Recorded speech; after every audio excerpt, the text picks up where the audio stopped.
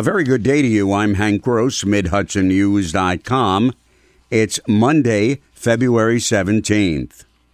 The man who brought you JetBlue, WestJet, and Azul Brazilian Airline is starting up yet another, and New York Stewart International Airport could be on the radar.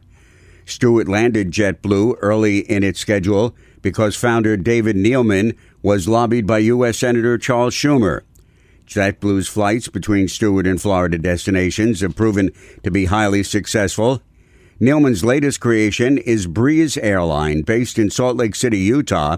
He hopes to have it up and running by the end of the year, and Schumer's already pushing to have the Newburgh Airport as one of its first cities served. Anything I can get to Stewart, I will keep trying to get. We're trying Aer Lingus. We're trying a whole bunch of airlines, and they're one of them.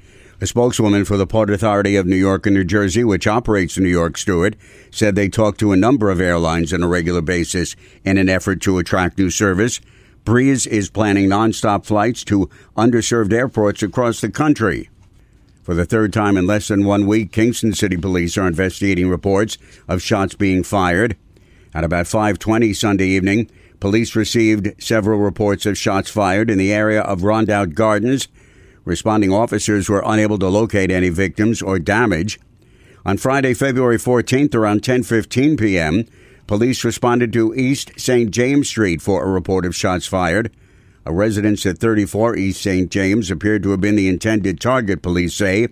The house was struck several times, but no one inside was injured.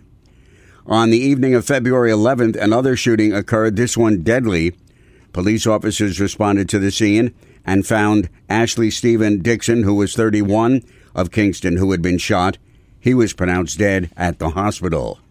An apparent failure by the Ulster County Public Defender's Office to file 6 years' worth of documentation to the state has cost the county almost $2.5 million in funding that it should have received from the Office of Indigent Legal Services. County Executive Patrick Ryan revealed that information following a multi-year analysis of the Public Defender's Office. He has called for the resignation of Andrew Kossover and appointed First Deputy Public Defender Clifford Owens as interim public defender.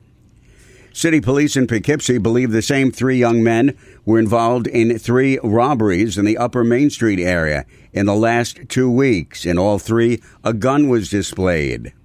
I'm Hank Gross, MidHudsonNews.com.